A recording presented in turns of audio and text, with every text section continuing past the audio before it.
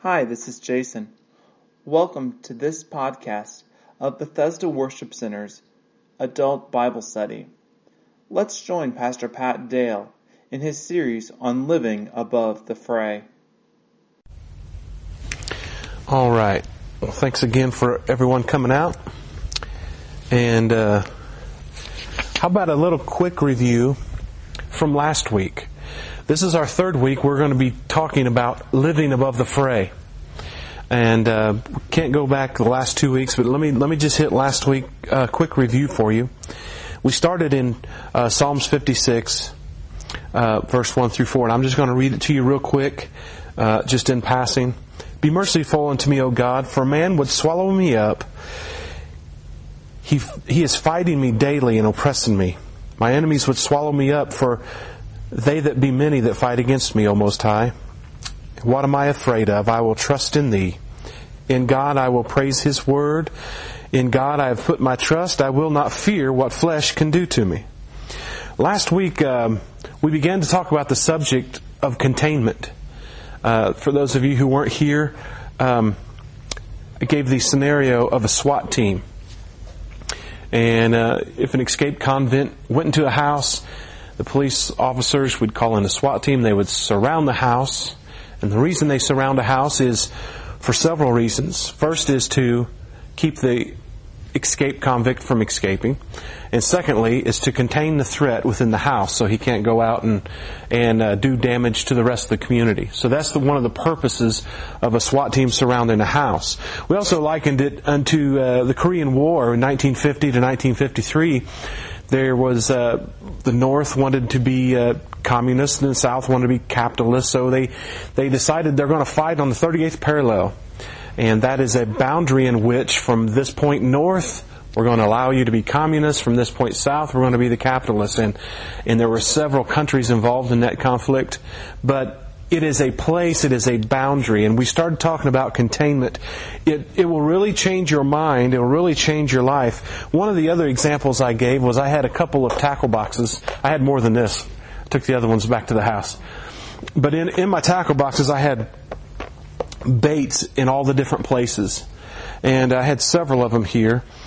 And if you're a big fisherman, you know that when you have a bunch of treble hooks that you need to keep them separated. You need to keep things in their place. So what we did is we took all these fishing lures and we put them in one box and we began to shake them up. And at the end of that shaking, we pulled out one big clump of fishing lures. And there was just oodles of hooks everywhere. And I held them in my hand and I explained, this is what happens when you don't use containment in your life. Everything in your life has a space. And what happens if we don't keep things in their place, they bleed over to other areas in our life. And it's very important that you keep a place for everything in your life. We're talking about living above the fray. So, Ephesians chapter 4 verse 27, and I'm still recapping, I'm kind of going quick here, but it actually says, don't even give place to the devil. There's a lot of people that have places in their life where they think it's okay to act this way as long as I'm at this location, as long as I'm with these people, and they have a place for living not so godly. The Bible says don't even give place to the devil, but everything in your life has a place. We talked about isolating things in our lives and leaving them there. One of the easy examples is when you bring work home and you've had a rough day all day with your coworkers and your boss, and you come home and you take it out on the wife and the kids, or you take it out on the husband and the kids. You didn't leave work in its place and it bled over, and now it's affecting your home life. And the same thing is true if you're having conflict with one friend. A lot of times you'll carry it into other relationships. Everything has to have its place. And that includes things that love to grow. Your fear and your anxieties and things, they don't even need a place in your life. We talked about there are things in your life that you need to kick out of your life. Remember the prayer in the first week is Psalms 139. Search my heart, O God, see if there's any wicked ways in me. If you prayed that prayer, I'm guaranteeing you, if you did it with serenity, with real meaning, God began to show you things in your life that don't need to be there. He began to show you things in your life that you're not handling very well. He began to show you weaknesses. And that's what the word wickedness is right there. It means, show me my weaknesses. and He'll show them to you, and it's not fun. But we also start detecting the I am statements in your life. The I am statements are very powerful because we've done series on the power of your words. So I'm not going to reiterate all that. But the I am statements, we have to understand that how you feel is not what you are. Don't be saying, I am mad, I am angry, I am hurt, I am afraid. You're not that. You feel that. There's a big difference. Because when you begin to pronounce that over your life, I am mad, I am fearful, it has a lasting effect. Not just in the psychological realm, but in the spiritual realm. The Bible says that we can decree a thing, that life and death are in the power of the tongue. So we talked about watching the I am statements. And then, we're almost done with the review here. The process in which God reveals things to us. We went to the Bible verse that talks about precept upon precept, line upon line. We talked about going from milk to the meat. And God reveals things to us, because that's how we're hardwired, I reckon. Things progressively, systematically. I got up on the piano and said, if you ever read a Bible verse, you take it in, you pretty much understand it. It's like hitting one note. And then you flip over and you find another verse that's a little bit relatable to that other verse. And you say, hey, this makes sense to this, and this substantiates this, and those two come together. And the word line upon line in that Bible verse talks about bringing several verses together as in one chord on a piano. So I went up there and played a C chord. I don't know what I'm doing. But you'll see the more that you get into the Word of God, that it'll substantiate itself. And it becomes more and more illuminated and more truthful to you. Rather than just factual and intellectual, it becomes truth to you. And truth goes beyond your intellect. Truth goes into your spirit, man. So we talked about that. So if we learn systematically, we have to put things in order in our life systematically. And that's pretty much where we ended last week. Keep boundaries on things in your life.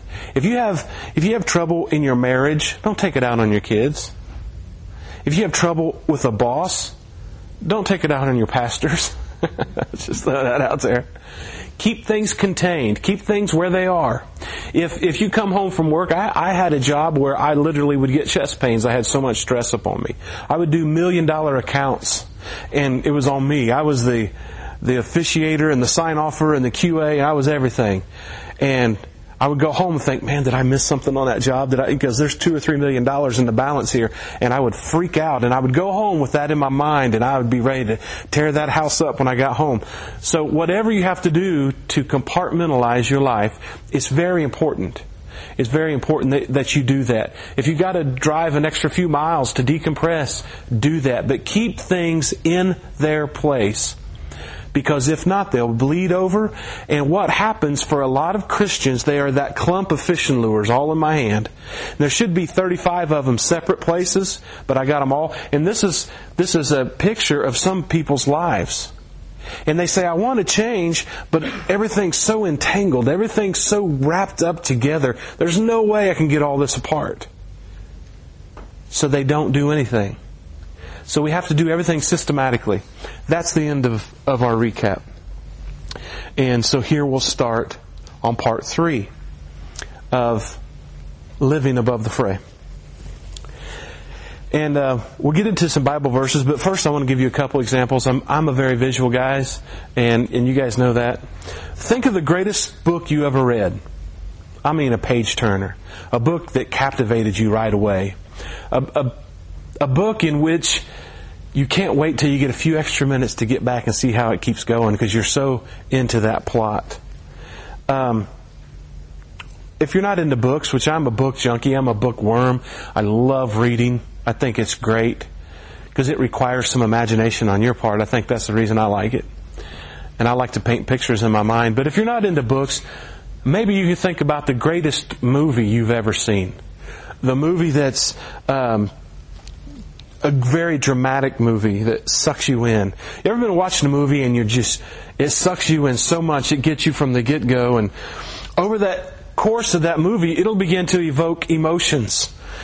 And there's parts in which you get mad at characters, And there's parts when you feel sad and you feel bad for certain characters, and there's other times you want to defend someone. And some guys, some girls, even at the end, began to cry with the leading lady because it's such a moving and a captivating movie, and you feel like you just got drawn into it. You feel like a character. You feel like a part of it. There are things that pull you into the dramatic. You feel like you just experienced that movie. Or if you were to have a toddler in front of me and he has a toy, I take that toy from that baby and he freaks out. The baby freaks out. At that moment, he's in crisis mode, right? He thinks that it's destroying his life because you took his toy. Now, when you ask him 5-10 years later, remember that one time I came to your house and I took your toy? He's probably not even going to remember it. But at that moment, that was the crisis of his life. He thought, man, nothing's going to ever be the change. Nothing's ever going to be the same. I'm convinced that you taking my toy at this moment is reason for me to freak out. Now, I just gave you 3 examples of things that the viewpoint of the toddler at the time, it wasn't life-changing. But in his mind, it was. And if you've been glued to a movie, or if you've been stuck into a book, and you're moving right along with the characters, at the end of the movie, when the credits starts moving, when the credits start rolling, you get up and you leave the theater, or you shut the TV off, and it's over. You get done with the last chapter of the book, you put that book down, and it's over. But for a couple hours or maybe a few weeks, you were sucked into that drama. You were in it. You felt the feelings, and sometimes they're good things. Sometimes they change you forever because you get to experience. That's what the arts is supposed to do. It's supposed to pull you in to an experience. And if the movie's really good and the book's really good, you're going to recommend it to a friend. Now, I know I've been there. I've been in movies where, especially us guys, if you like shoot 'em up movies, man, you're like, let's go. Or maybe you're into Rocky. Or maybe you're into tearjerkers, dramatic ladies. I don't know. Whatever it is that really moves you. And you get sucked into it. Guess what? Your life is just like that. There are things happening in your life that suck you in.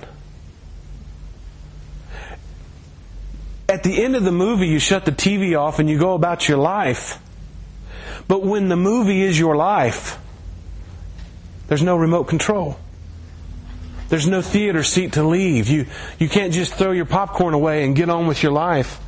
And a lot of us tend to do the same thing. We live in a drama that we call our life. And the things that are happening demand our attention. And the concerning thing with me is the vast majority of the drama that we're pulled into is so stinking serious. Have you noticed how serious your life is? I don't know who told us life is so serious. Some people are better at managing those than others. Some people are on pins and needles. They're like a real fragile building ready to collapse at any given moment. You can see in their eyes, like, dude, I'm cool, I'm fine, and you can tell any minute they're going to go off the deep end and they're ready to crack. Because they got into the fray. They got sucked into the movie that is their life. And what happens when you get sucked into the fray is you feel all the feelings. You have the highs, you have the lows, and you're so into this drama. The bad thing is this drama is your life. The next time the phone rings, the next time you go to the mailbox, the next time you hear from so-and-so, it's a movie and you feel like you're trapped into it. The bad thing is, it's very serious to us. And you can say, well, I don't understand what you're talking about, Pastor Pat. The things that are going on in my life are of the utmost importance to me. Let me tell you something that I'm learning. Far from having it mastered. But I'm learning. You will be affected by the things that happen in your life. It's going to affect you. We're not going to tell you to stick your heads in the sand and act like nothing's happening. There's times when you get leveled. There's times when you get sucker punched. There's times when you get hurt. There's times when it don't feel good. You're going to be affected by the things that happen in your life. But it should never control the pursuit of your purpose. Many of us are so invested in the events of our lives that we're living reactively. That's the definition of living reactively. I'm cool unless this happens, and then I'm freaking out. I'm cool as long as I have enough money to pay all my bills. If not, I'm losing it. I'm cool as long as my friends are good to me. And we go from drama to drama to drama to drama to drama to drama. You get my point. Where does that leave you? Running on empty. You have no joy. You have no peace. On the board here tonight, I have a list of the fruit of the Spirit. And on the other side, I have a list of things in life. Let me just read some of these. I don't know if you all can read it in the back. Under life, see if you say any of these sayings. Oh, that just set me off. Or man, that really pushes my buttons. Or man, that bothers me. Man, that enrages me. Then that irritates me. That offends me. Or oh no, it's on now. These are phrasing that you use in your life, but yet you want people to be a Christian like you. Now the fruit of the Spirit, the things that we're supposed to be producing, the things that people should walk by and see on our personality, on our character, should be love, joy, peace, long-suffering, gentleness, goodness, faith, meekness, and temperance. This is what we're supposed to be modeling. This is what we're modeling. And we wonder why the body of Christ isn't growing like it should. And that's why we've got to start living above the fray. You've got to get out of this movie you call your life. You've got to quit taking yourself so stinking serious. What would happen if you didn't react the way you always react? Who cares if you get mad? What would happen one time if you said, you know what? I'm not going to yell today. What would happen? Would the axis of the earth change? No, you might bump into a little peace that day. I don't know. Just a thought. We are so proud of ourselves. We love the way we act. We hate the fruit we're producing, but we're comfortable, we're used to our reaction. And my problem is, self-included on certain days, I'm looking at myself and am I producing this stuff? Am I producing the fruit of the Spirit found in Galatians 5, by the way? And we'll maybe flip over there if we get time tonight. Unfortunately, there's no such thing as an emotion-ectomy. I wish God could go inside of me and cut out my emotions, because what gets me in the biggest trouble is my emotions. Trying not to get ahead of myself because I can do that. I did a series one time with you. I think most of you were probably here when we talked about the lordship of emotion. The lordship of emotion. Most people's lords are their emotions. That is where they take the direction. That is where their impulses are. That's where their reactions are, is their emotions. Their emotions define them. And it's the saddest people. The bad news is most of them come to church. That's the bad news. There's a lordship of emotions in many people's lives. And for so long, your emotions have called the shots. That when you decide to start living above the fray, don't think your emotions are going to be cool with it. Don't think the enemy is going to be cool with it. Don't think carnality and the old self is going to be cool and roll over and play dead for you. When you say, all right, I'm going to quit living reactively and I'm going to start producing the fruit of the Spirit, it ain't going to be an easy ride. You can say, oh, I tried that for 2 days. It didn't work, Pastor Pat. Well, you're right. It won't work for a day or two. It has to be a lifestyle. Go to Philippians chapter 4 and verse 6. Did a lot of talking before we got to the Bible here. I told you we're going to do more teaching this time and maybe not quite as much Bible verses, although I could give you tons if you see me at the end of class. Philippians chapter 4, very famous passage.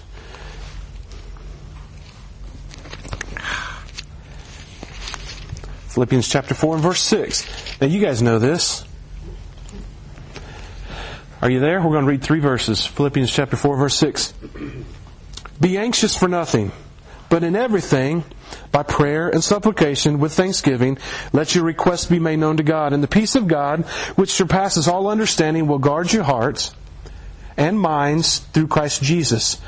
Finally, brethren, whatsoever things are true, whatsoever things are noble, whatsoever things are just, whatsoever things are pure, whatsoever things are lovely, whatsoever things are of a good report, if there's any virtue, if there's anything praiseworthy, meditate on these things.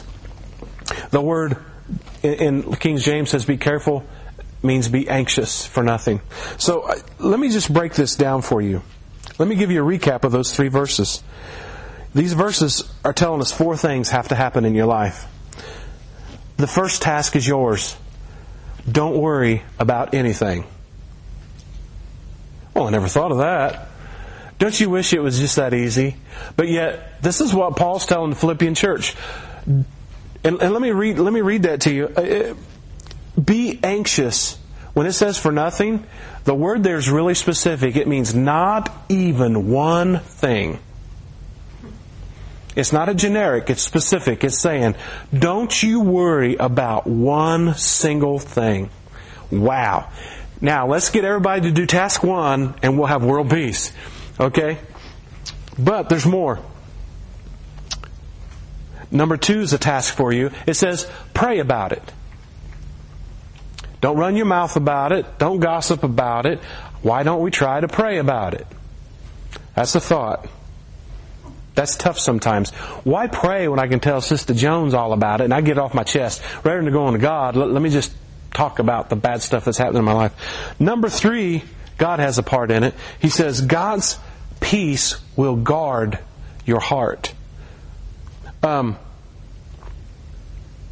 means keep guard and protect your heart, your thoughts and your feelings, and your minds, your perceptions and your intellect through Christ Jesus. He doesn't stop there. Verse 8 is a continuing of verse 7. And when it says finally, it actually says, furthermore, brethren, whatsoever things are good and true and of a good report, think on these things. So, let me tell you what the Bible's telling us to do. Don't worry. Pray about it. God will guard you, and think on good things. This is a recipe for success. So much easier to read than it is to live. But be anxious for nothing. I was telling my wife today, I said, I've got to the point, with God's help, that I can tell when there's a trace of anxiety that hits me.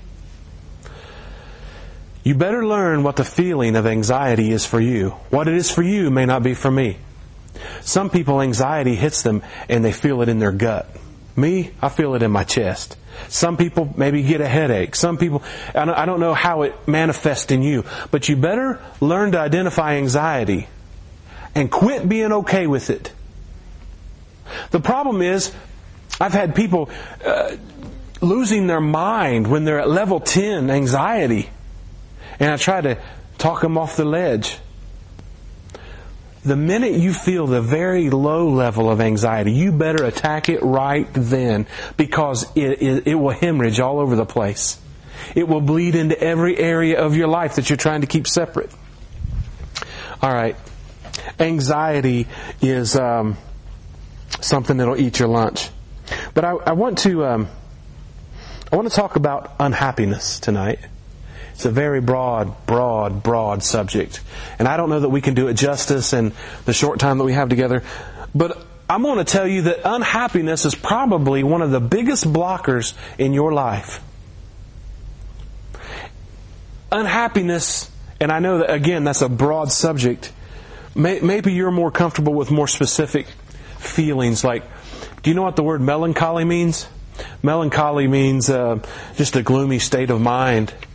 There's times when you'll feel that. Or maybe apathy. An absence of passion.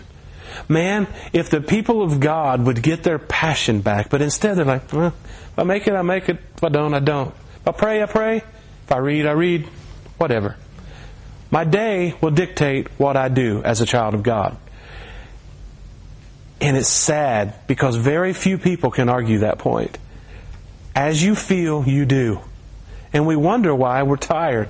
Why is it that we're worn out? Let me give you an example. During a thunderstorm, and we've had some of the past few weeks. Let me ask you a question. During the big thunderstorm, does the sun stop shining? No.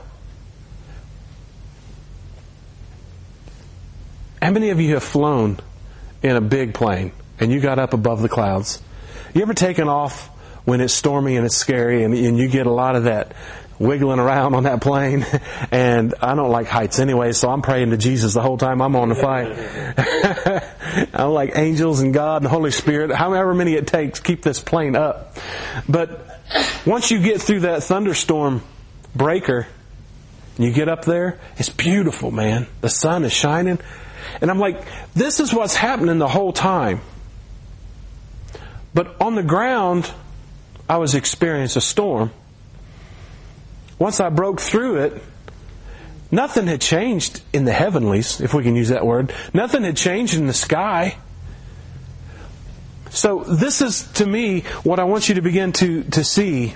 If Marcia, come up, stand up for me. I want to use you as an example. Now we're going to say, Ken is my peace. This is my unhappiness. And I want you to, every time you start feeling unhappiness, I want you to visualize it as a storm. Now, everywhere I go, between me and my peace, there's this storm, this unhappiness. My peace still exists, but everywhere I look, there's unhappiness. So if you ask me, Pat, how are you? Wait a minute, let me look. Oh, I'm unhappy. My peace didn't change. My peace has been established. But this thunderstorm changes what I see. And what you see will change how you feel. How you feel will determine your decisions. You guys, I'm telling you, God's giving me some stuff. We're going to get into some deep stuff later. Thank you, thunderstorm of unhappiness. There's something in your way from your peace. There's something in way from your joy. It's unhappiness. And that's an up-to-date terminology. We're going to get to a more meaningful word. But most people, if you start talking peace and joy and all this stuff, they kind of tune you out because you're talking Jesus words and stuff. So the reason I use happiness is because the average everyday person knows what you mean by you say I'm happy or I'm sad. I'm either happy or I'm unhappy. Unhappiness tries to convince you that that's all there is in your life. Why? Because the feeling don't go away.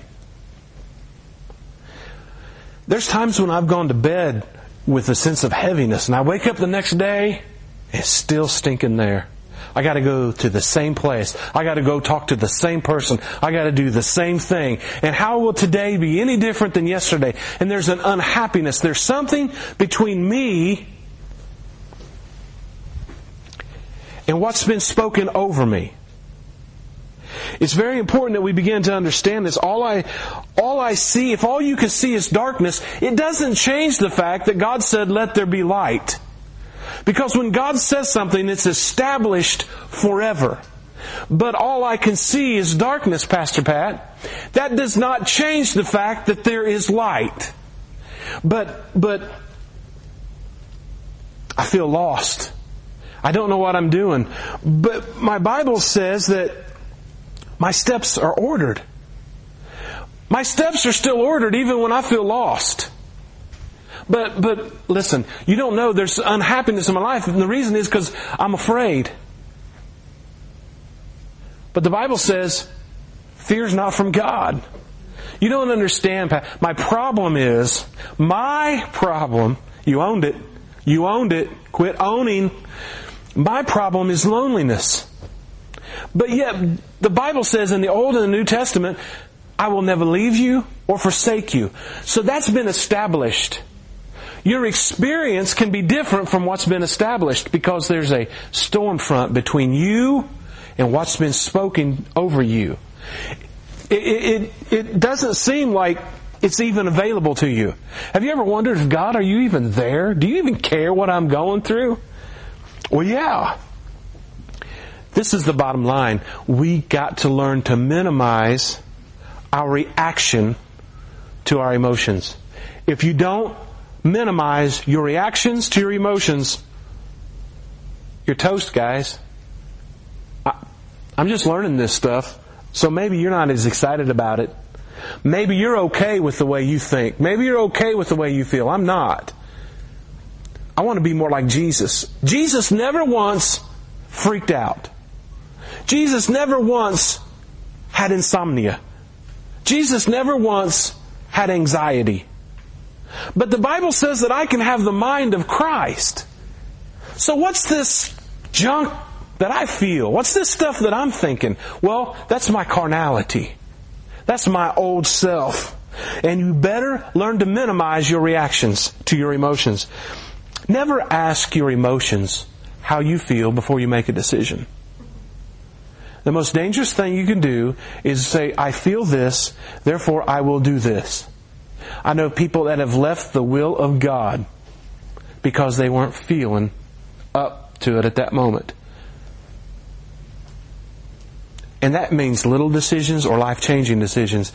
Don't ever ask your feelings how they feel before you make a decision. Happiness can never be in something that you see. It can never be in something that you get. I know people that have searched for happiness their whole life.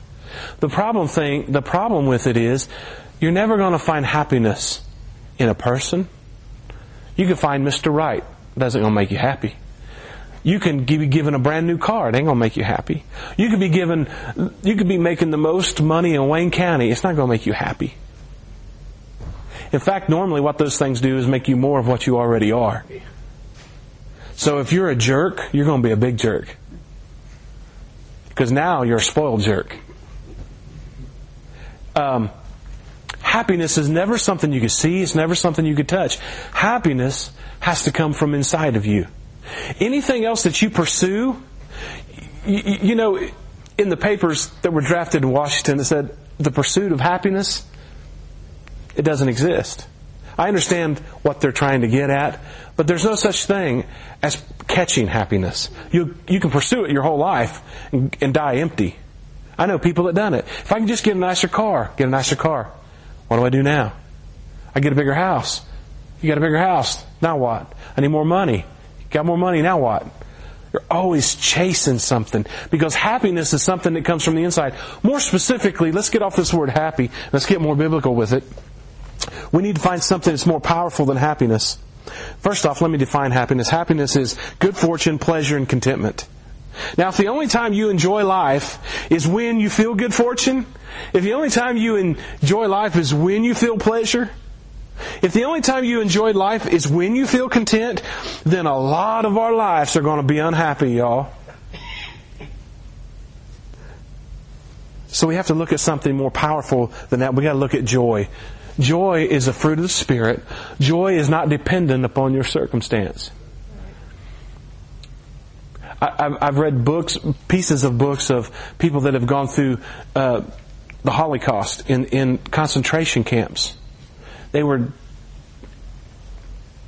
to say demeaned is the understatement of the world, but they were so treated so badly. But there were a few of them that kept their joy, that kept their peace in the middle of all hell going on. Their families and their friends are dying slow deaths, dying of starvation. And some of them lived to tell about how God kept them. Now, did God take them out of that concentration camp? No. He went in there with them.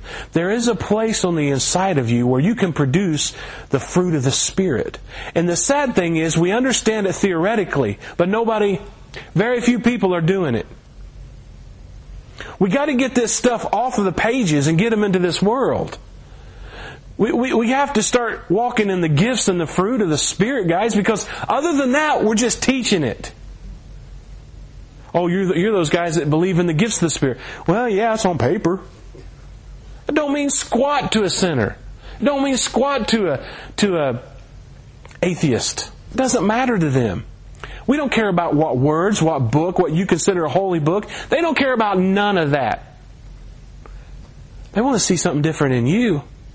And when you're jacked up, shaking your head, you're on 50 different medicines, you're seeing 20 different counselors, and those things have their place. Don't write me no emails. Those things have their place on very small scales, I believe. But we are the most over-counseled, over-drugged generation that this world has ever seen. And I know there's chemical imbalances. I know there's times you need to talk to somebody. Get over it. Now, you can't live like that and think you're going to have John 10:10 verses that said, I've come that you might have life and have it more abundantly. Because when you look at the church of the Lord Jesus Christ, they're a bunch of gimping soldiers. They don't know what's going on. And there's been times, I'm including myself, I'm saying us. I'm not saying you, because I'm a far away from having it all together, guys. I have yet to apprehend. But God is showing me some stuff that, Dale, you better start minimizing how you react to stuff. Because one phone call can jack up your whole day. It changes the way you react to the next person that comes into the room. Do you realize the way you react to something sets the tone? Many times for months on end. You picked up an offense, you got hurt, you got left out, and it changes your whole scope of thinking. Yeah, it sounds like no big deal. No, it's a big deal. It's a big deal because we are ambassadors of Jesus Christ, and if I was Jesus, I think I would be maybe firing some people, saying, look, you don't represent me. You ain't, take off your badge, quit throwing my name around, because you a dog. You a worn out, empty, crisis, reactionary, so-called Christian. And we know the blood of Jesus covers you, and I'm not preaching you into hell. Grace is good. We all need it. But I'm saying we've got to step up, guys. Can you imagine, you guys know, you've had your kids embarrass you. You know you want to take them to the back room, saying, boy, you got my last name. Don't be acting like that at school. Can you imagine having millions and millions of people dogging you out, flashing the name of Jesus? And they're broken, and they're broken, and they're broken, and they're okay with being broken. That's my frustration. It's not okay to stay broken. There's going to be times you're going to get hurt, and you need to mend, and you need to come back. There are those times. And we want to be here for you. We got to be there for each other. I'm talking about those professional victims. I'm talking about those people that never seem to have an appetite to grow. They're kind of cool with their stunted growth. The cool thing about joy, this is so big to me, and I'll tell you why. Why is joy different from happiness? Because happiness is something that happens. Happiness is external. Happiness is my reaction to an event. Joy, the cool thing about joy, you know why I can't jack joy up? Because I don't produce it. I can't jack up what I don't produce. I can't mess it up. These are given to me by the Holy Spirit that lives inside of me. Now, the problem is, most of us don't care for the garden. Most of us don't care for the tree. I can't mess up joy because it's not my product. Happiness, however, happiness is all me. When good things happen, I'm happy. When bad things happen, I'm bad. Galatians 5:22, and I've got them listed there. I'll read it to you though. But the fruit of the Spirit is love, which means affection. Galatians 5:22. It is joy, which is cheerfulness. It is peace. Peace is a great one. I love this. I'm hung up on peace. It's quietness and rest. Man, wouldn't that be cool? Don't you wish we could sell that? We'd all be billionaires, wouldn't we? Sorry, it only comes from the Spirit of God. I don't care how soft your music is, you can't produce it. Long-suffering means forbearance. That means putting up with people you want to wring their neck, right? Gentleness. This one kind of threw me. One of the meanings for gentleness is integrity. I always thought of it as sort of parallel to meekness and helping and touching and being easy with people, but it also means integrity, gentleness, there it is. Goodness means upright kindness. Faith means persuaded. You're persuaded of something. The problem is we're only persuaded when God's moving. When God heals somebody, He's a healer. Other times He's just God. Meekness means humility. Temperance means self-control. Man, this is where a lot of people drop it, is temperance. Against such there is no law. This is where most of us live. Man, that guy set me off. Man, she really knows how to push my buttons. Man, that bothers me. Man, that enrages me. You know what irritates me? You know what offends me? Oh, it's on now. That is more of our vocabulary than the fruit of the Spirit. And you think you're selling some stuff. You think people want what you got. You're no different. There has to be a difference. We have to come out from the world and be a separate people, a peculiar people, a holy nation. And it doesn't mean you're better, but it means you serve a better God. It doesn't mean you're perfect. It means you live in His mercy. You live in His grace. So, I'm telling you, this is some important stuff. I don't know. Maybe the delivery's a little dry tonight. But the way you react to things is going to set up your whole life, guys. I want you to think about the things that send you sailing, the things that set you off. It's not okay. Quit making excuses for it. And don't ever tell somebody, you make me mad. That's a lie from hell. Nobody makes you nothing. You decide how to be. All you bully husbands that think, my wife, if you wouldn't do that, if you'd get this right, I would be better. No, you jacked up inside. Don't blame your wife.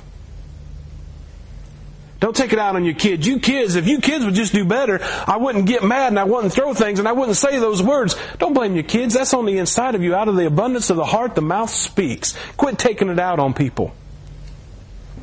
A little tough love there. That's how I feel. Because I used to hide behind my justifications. And now if I blow and dude, I'm messed up, I'm sorry, I'm man enough to own it. Quit blaming people for being jacked up. You get up in the morning and you make your decision, you put your big boy britches on and you live your life. Quit blaming people. Well, if only the pastor would preach better. Oh, if only the praise and worship would be better, I'd get into worship. No, it ain't.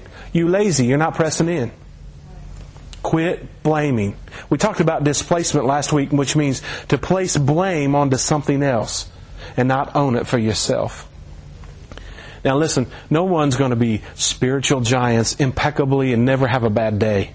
But our goal has to be producing the fruit of the Spirit. I'm going to tell you, you're going to get some raised eyebrows if you produce the fruit of the Spirit. People are going to be like, what has happened to you? What is on with you? And by the way, let's talk about it. Remember this used to have this thing back when I was growing up. We used to call it witnessing. I don't know if you guys know that or not. But we used to force it down people's throat and beat them with the Bible and tell them he's going to hell. That wasn't very productive. I don't know why. It was so sweet of us. Our heart was right. Our methodology stunk, you know. But do you know that you're read of all men? People are reading you. And you know what? They don't remember when you behave yourself.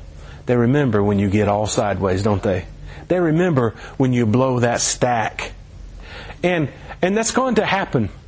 You're human. You're going to lose yourself. But a lot of people don't lose their mind. Most of us are lost in our minds because our minds control us. We're not being controlled by the Spirit. The Bible says that if you're led by the Spirit, you'll not fulfill the lust of the flesh. So that tells me, as a pastor in the know, that a lot of us are not really being led by the Spirit. We are theoretically. We love the ideology behind it. But if we're being led, that means He's in front telling us where to go. And when I'm being sideways, God's not in front of me telling me which way to go. That's me and my carnality having a fit. And when you wake up in the morning, I'm going to tell you, before life hits you, you better say, I crucify this flesh. I don't care how long I've had this addiction. I don't care how long I've had this habit. It is not okay. It's time for you to grow up. Now, where sin does abound, grace much more abounds. I don't want to condemn you. But you better learn to overcome some stuff because I can't. Do you know God Almighty can set you free, but it's up to you to walk in your freedom? Well, I thought I got set free. You probably did. You just picked it back up because you were afraid to sacrifice and crucify the flesh. man, please don't mean, I'm trying not to have a mean streak, but I've had this conversation with me before I got it on you. I'm like, Dale, come on, man. You say you're going to be this man of God, but look at you. You just made an idiot of yourself. You say you're going to do this, but how many hours did you spend with God this week? You say you want this, but how many... Always look at yourself, because whether you do or not, people are. You know, the Bible tells us not to judge. It doesn't tell the heathen they don't have to. They will. They're good at it. And they know a con job when they smell you. And they know what's real and what's fake. The problem is not your intention. I believe everyone, mostly, that come to church have a desire to serve God. Their heart's right. But their reactions are horrible. But that's the way I've always thought, Pastor Pat. It's time to change. I'll save that for next week. I've got the way things happen, and I'll save it because I want to make sure I do it right. So at this point, I want to open it up to you guys to talk. You don't have to share your junk or nothing, but there has to be something different, or I don't want what you got. I am a Christian, and I want to be able to look at Christians and say, man, they're walking deeper than me. I've got to inspire to get there. I want somebody that walks in the fruit of the Spirit. I want somebody that walks in so much stinking love. I want to see somebody that walks in joy, that nothing can shake them up. I want to see somebody that knows about peace, that can share it with me. And not just in ideology. Not just in your theology. Write your papers. Give me your theories. Show me. Show me something, guys. And that's got to be the cry of the sinning world that's lost and without Jesus. Where are you? What are you doing? How are you different? And until that, we will not walk in peace. And I'm going to tell you, if you don't produce these fruit of the Spirit, you, my friend, are running on empty, and you have nothing to share except your struggles. And I'm sick, and this world is sick, and everybody's tired of playing their little violin about your victim mentality. I want to see some victory. We were not called to walk around bleeding out everywhere. We're called to be more than conquerors. Well, heck, I would like to be a conqueror, not more than one. Let me get to phase 1. Let me conquer. I want to see somebody walk out of a messy, dramatic thing and say, man, there was all kinds of a minefield around me, but in the middle of it all, I found my peace. In the middle of it, when it didn't make any sense, I had peace that passes all that understanding. Hey, that's that Bible verse. The Holy Spirit can give you stuff that you'll never be able to manufacture. Not because you have a will, but because you submit your will. You can't produce those things because you decide to. Sorry. It takes a perfect God with the Holy Spirit to do that. Amen. Thanks for listening to this podcast from Bethesda Worship Center. For more information on BWC, check us out on the web at BethesdaWorshipCenter.com. You might also choose to join us, either for Sunday service or Wednesday evening Bible study.